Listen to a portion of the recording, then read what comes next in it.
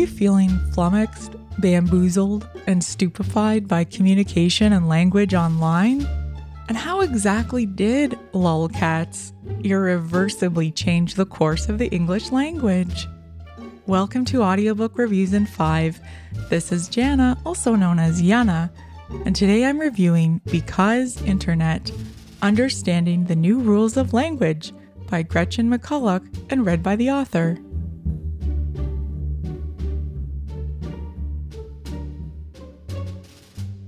Gretchen McCulloch is a Canadian linguist who describes herself as studying the language of the internet for the people of the internet.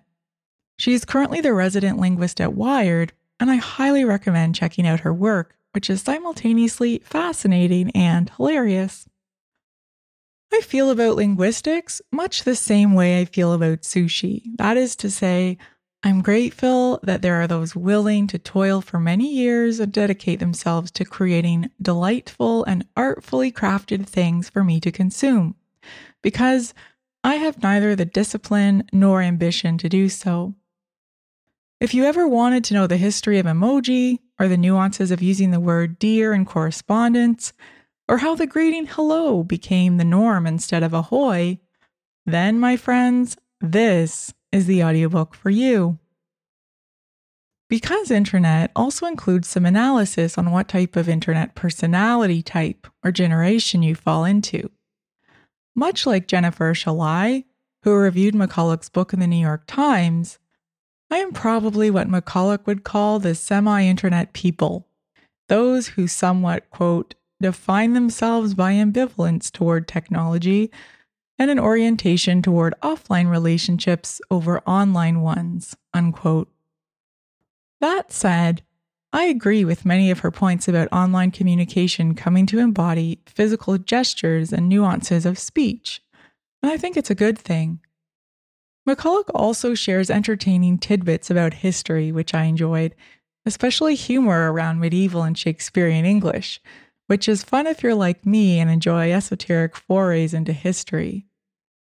All of this should serve to comfort those who fear the demise of communication, which, by the way, is not a new fear.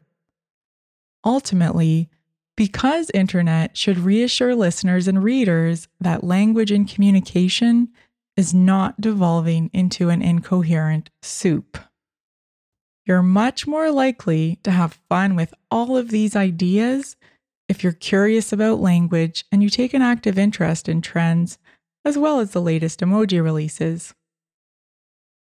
McCulloch's narration is distinctively high energy. I kept checking to see if I'd accidentally selected sped up narration on my device, and then realizing again that no, McCulloch actually does speak very fast. Finally, I slowed it down and adjusted the narration speed to 90 or 95%, and I found that worked a little better for me. It also sounds a little bit like McCulloch is on the verge of laughter throughout her audiobook, which both startled and intrigued me. After all, if someone can get this excited about linguistics while reading their own audiobook, which undoubtedly took many years to work on, research, write, and revise, surely I should persevere in listening to her experiences of disappointment looking through an archive of photocopied mid-century memes. No? Yes, that is a thing. And if you want more samples of how McCulloch sounds, check out her podcast, Lingthusiasm, which BuzzFeed describes as joyously nerdy. Overall, this is an interesting listen in that it helped me understand how current language and communication conventions have evolved in English at increasing speeds and also in diversity of format, especially toward the visual. If you'd like to see more visual references in her work, I understand the paperback edition of Because Internet came out this week, so check it out.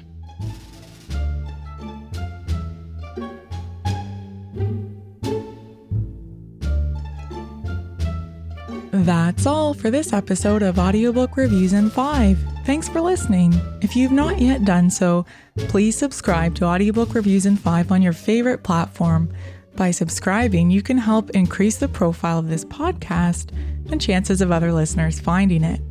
I look forward to checking in with you all again soon. Please stay safe and be well.